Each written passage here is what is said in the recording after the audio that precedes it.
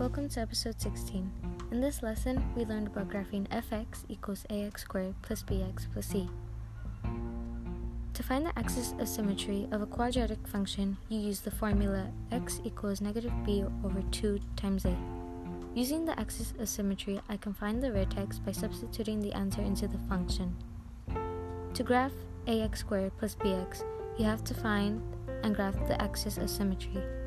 Then find and plot the vertex and use the y-intercept to find 2 more points on the graph. When you are finding the maximum or minimum value, you have to find the coordinate of the vertex.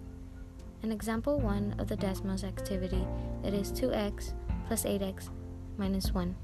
2x is our a term, ax is our b term, and negative 1 is our y-intercept or the c term. To find the axis of symmetry, we write down the formula x equals negative b over 2 times a. Then substitute the numbers.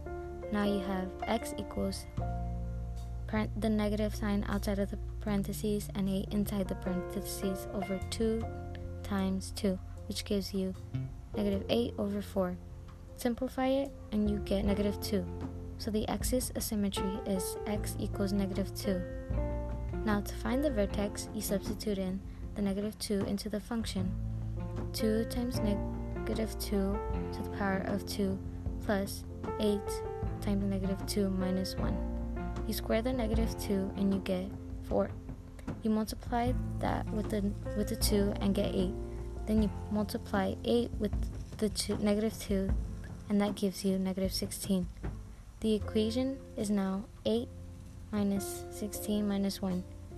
Combine all those together and the total is negative 9. The vertex is negative 2, negative 9. Thank you for listening and stay tuned for the next episode.